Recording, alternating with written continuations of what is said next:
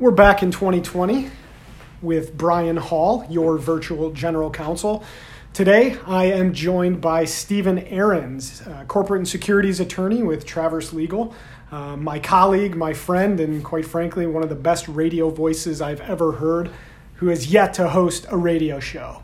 Welcome, Stephen. Thank you, Brian. It's wonderful to be here with you today. I don't want to put pressure on you with that voice, but it's good. Let's hear more from you on this show as opposed to me. But today what I want to talk about is, what is a virtual general counsel? Why is it something that has burst onto the legal market scene in the past couple years primarily? And how can companies and other attorneys, quite frankly, be using it on a go-forward basis? So we'll start with, when you hear virtual general counsel, Stephen, what does it mean to you? Well, Brian, I think it's a great topic that we're talking about because it is happening in our industry so frequently, and our firm is on the forefront of that. But when I hear virtual general counsel, I think of two things. I think of not in the office, and I think of not captive. And so, really what that means is typically a company will have a general counsel. And historically what that's meant is that's one attorney or maybe a team of attorneys in-house who are going to the company's office every day, who are employees of the company, who are tasked with handling the day-to-day legal needs of that company. Typically those individuals start in private practice and then they go, quote unquote, in-house. Nowadays, we're seeing more and more companies start smaller, but still have the same legal needs that big companies have, but they don't have the same budget because they don't have the revenue. They might even be pre-revenue in a lot of cases. And so they need competent legal counsel too. And the virtual general counsel really solves that void for them. It's individuals like us who basically think of all the things that a company would need as an in-house counsel would, but we're doing it outside the confines of the office, utilizing technology to communicate with our clients and have meetings over video conference as well as sometimes in person. And we're able to take the knowledge that we've gained by representing a number of clients as virtual general counsel and spread that across so that our clients are getting the benefit of seeing multiple companies go through various issues that we're then able to apply those principles and those experiences to our companies. Maintaining confidentiality, of course, right? Always maintaining confidentiality. So, Stephen, let's put an example in play here, right? You and I are both in Austin, Texas. We have clients not only in Austin, but in other cities throughout Texas. I'm licensed in Michigan. I have companies in Michigan that I'm virtual or outside general counsel to. What do you say to the people out there, maybe the older guard of attorneys, that say there's really no difference between being virtual general counsel, as that phrase is used today, versus back in the day when it was simply individuals in private practice that from their law firm's office provided counsel to a company? What do you say of how is that different today?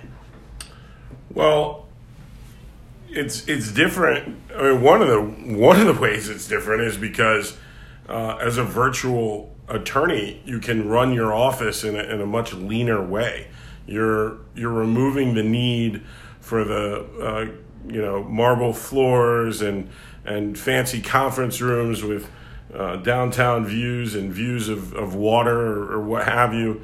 Walls full of legal books and things like that, because you want to be where some of your clients are. So one thing that we've utilized, and I know other firms are too, is the explosion of co-working spaces in this country and across the globe has provided a great foundation for us to be able to have an office where we still have a place to go. We still have conference rooms that we can host people at, but that we're able to, because it's a shared space, be able to operate in a way that is leaner than the old guard law firm. And ultimately that gets passed on to our clients because we're able to then give them services at traditionally lower rates. Yeah, that's a great point. And, the other thing that I'd throw out there is it's very different to be outside counsel, virtual or otherwise, and handling one specific issue for a client. So, let's say you're an employment attorney, right? And somebody's about to get fired or somebody raises some kind of issue. That's typically been the extent of how an outside law firm has assisted a company.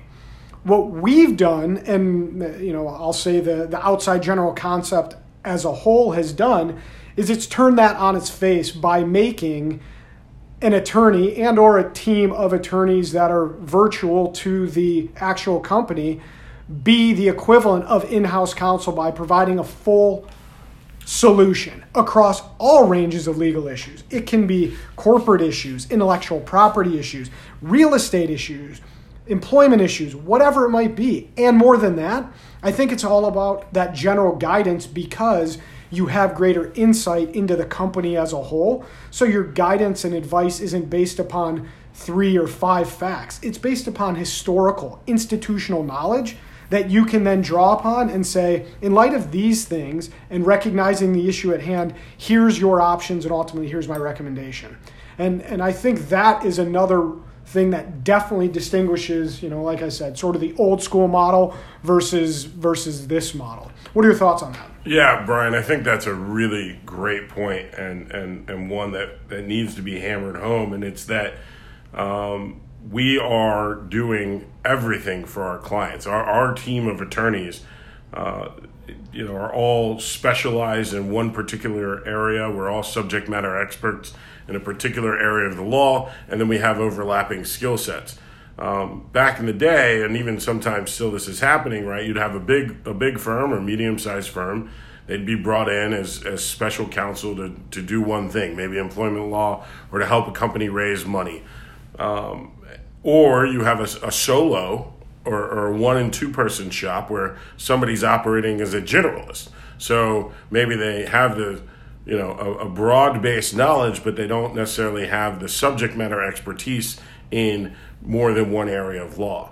What the virtual law counsel or virtual general counsel that we're able to provide our clients is a team of subject matter experts who are able to replicate and actually advance the in-house counsel representation because we're not generalists, because we're not one person, and often we've been with the company since the founder formed it because we start helping them at that stage. We help them raise their initial rounds of funding. We help them protect their intellectual property. We help them bring on employees and put together incentive compensation plans. And we help them grow and acquire and sell and all those things. We help them with their real estate needs. By having a team of subject matter experts, we're able to provide much more than the traditional in-house counsel. And then there's that relationship that we're building with the clients because, as you said, we've been there from the beginning. We have the institutional knowledge and the knowledge that we gain from representing one company can be applied to our representation of another company. Again, of course, always maintaining confidentiality. Yeah, and the other thing that I think is important in what you just said is spreading out that subject matter expertise and having access to it is also a very big differentiator between having just one in-house counsel or using the old model of a traditional law firm, right? And what I mean by that is we always talk about putting the lowest billable rate, most competent person on a particular issue. And despite what some attorneys might say, no attorney is a specialist at everything, right? There's certain areas that they may be more adept to. So intellectual property for me, corporate and securities for you. Partner Enrico would be litigation, right? Whatever it might be, but we want to be, and I think the virtual general counsel model supports there being one point of contact and then identifying how to get the answer that the particular company needs, which otherwise they typically wouldn't get by having either one in-house general counsel or even a small legal department. And that's that's another great benefit and differentiator of this kind of model. And even if they have an in-house counsel, and that in-house counsel is utilizing another law firm to get the specialized answers, then the company is paying for two attorneys. Oftentimes that happens in the in-house counsel context because you don't have a subject matter expertise in that seat. Often you do have a generalist, and that generalist acts as a quarterback, navigating the legal issues, being the liaison between the legal language and the contracts and the business operators. But oftentimes they're having to reach out to subject matter experts.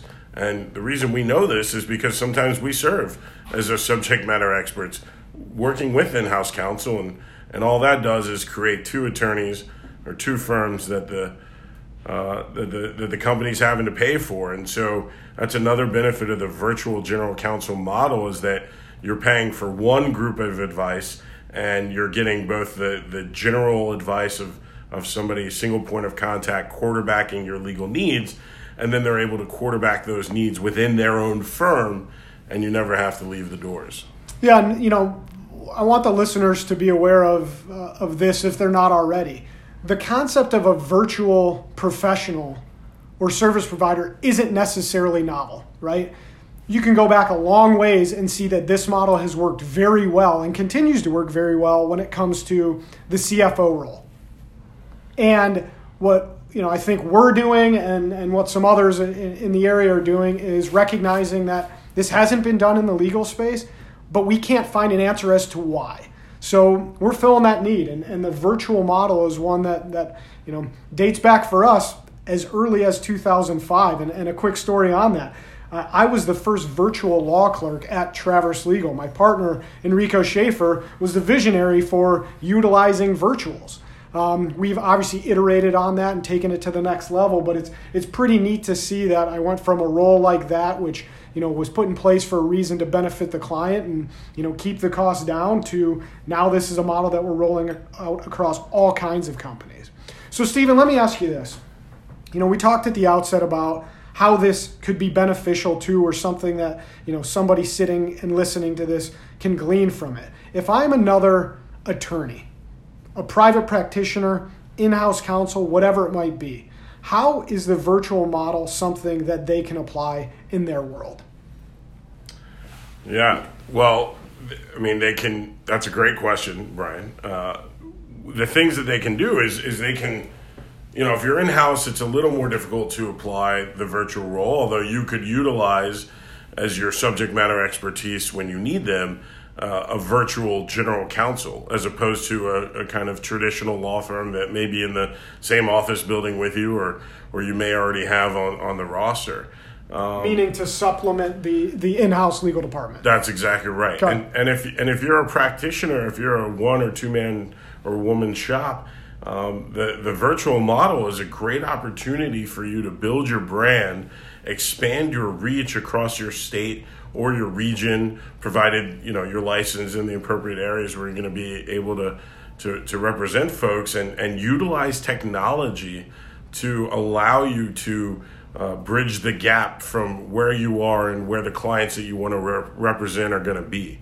You could be in the middle of West Texas, and if you want to be a startup attorney, well, you probably need to be working with clients in Austin, Texas. But with a virtual model, you would certainly be able to do that by utilizing technology to expand your reach, which is something Traverse Legal has done from its inception. Yeah, and the other thing that I always try and do, and this goes back to our roots as a firm, is there's some secret sauce to this, of course. How we've implemented it, the way we've rolled it out with clients, the way we market it. But I want our listeners, especially the ones that are out there as maybe solos or, to your point, small firms, recognizing that this is a great way to create long-lasting relationships with growing companies. Because you can come in and they may not, as a individual founder, as a seed stage company, have the funds to have an in-house counsel, but grow with them and recognize that growth should help everybody along the way. And ultimately, one pushback and question I often get from other attorneys when I talk about this is, Well, Brian, aren't you ever afraid that some of your people, the other lawyers in your firm, will ultimately go and leave and become in-house at these companies? And my response is, wouldn't that be great? Because we're creating all these opportunities, and if we're providing so much value that we're making these companies that much more successful, I'd much rather have an ally in-house somewhere else, knowing that all the things that we talked about, there are some limitations once you're in-house, and your subject matter expertise and scope of abilities is limited. So I never see us going away entirely. It's just another avenue through which we can continue to expand that relationship. So, Stephen, closing thoughts on the virtual general counsel concept and model. Any tips and tricks that you want to share with our listeners? I think one of the key tips and tricks that I'll share is that when you are outside, when you are virtual, when you're not boots on the ground in the office, one thing that's incredibly important, it's critically important, is communication. And it's communicate early and often. That's one of our core values. It's to make sure that that any space between you and your client isn't felt, and that you overcome any physical gaps by utilizing technology to make sure that you're communicating with your client, providing them updates, and keeping them in the know. And there's a lot of great resources out there, whether they're CRMs or other platforms that you can utilize to help bridge that gap. And so I think that's one of the key things. But, in closing, I'll just say that I'm excited to be with an organization that is forward-thinking, that is utilizing new technologies to run their practice, that runs a law firm like a lot of our startup clients, which helps us speak the language, and look forward to seeing more law firms follow in our footsteps and take this virtual general counsel concept and continue to expand. That's great, and we appreciate that. And look, nothing would make us happier than to be a thought leader in this space, provide an example, and see our colleagues continue to do the same kinds of things, so that ultimately clients demand this kind of relationship as opposed to having to seek out where they can create it. So happy to bring the man behind the voice, Stephen Ahrens, to the show. Appreciate the time. Thank you, Brian. Always a pleasure. And this is Brian Hall signing off as your virtual general counsel.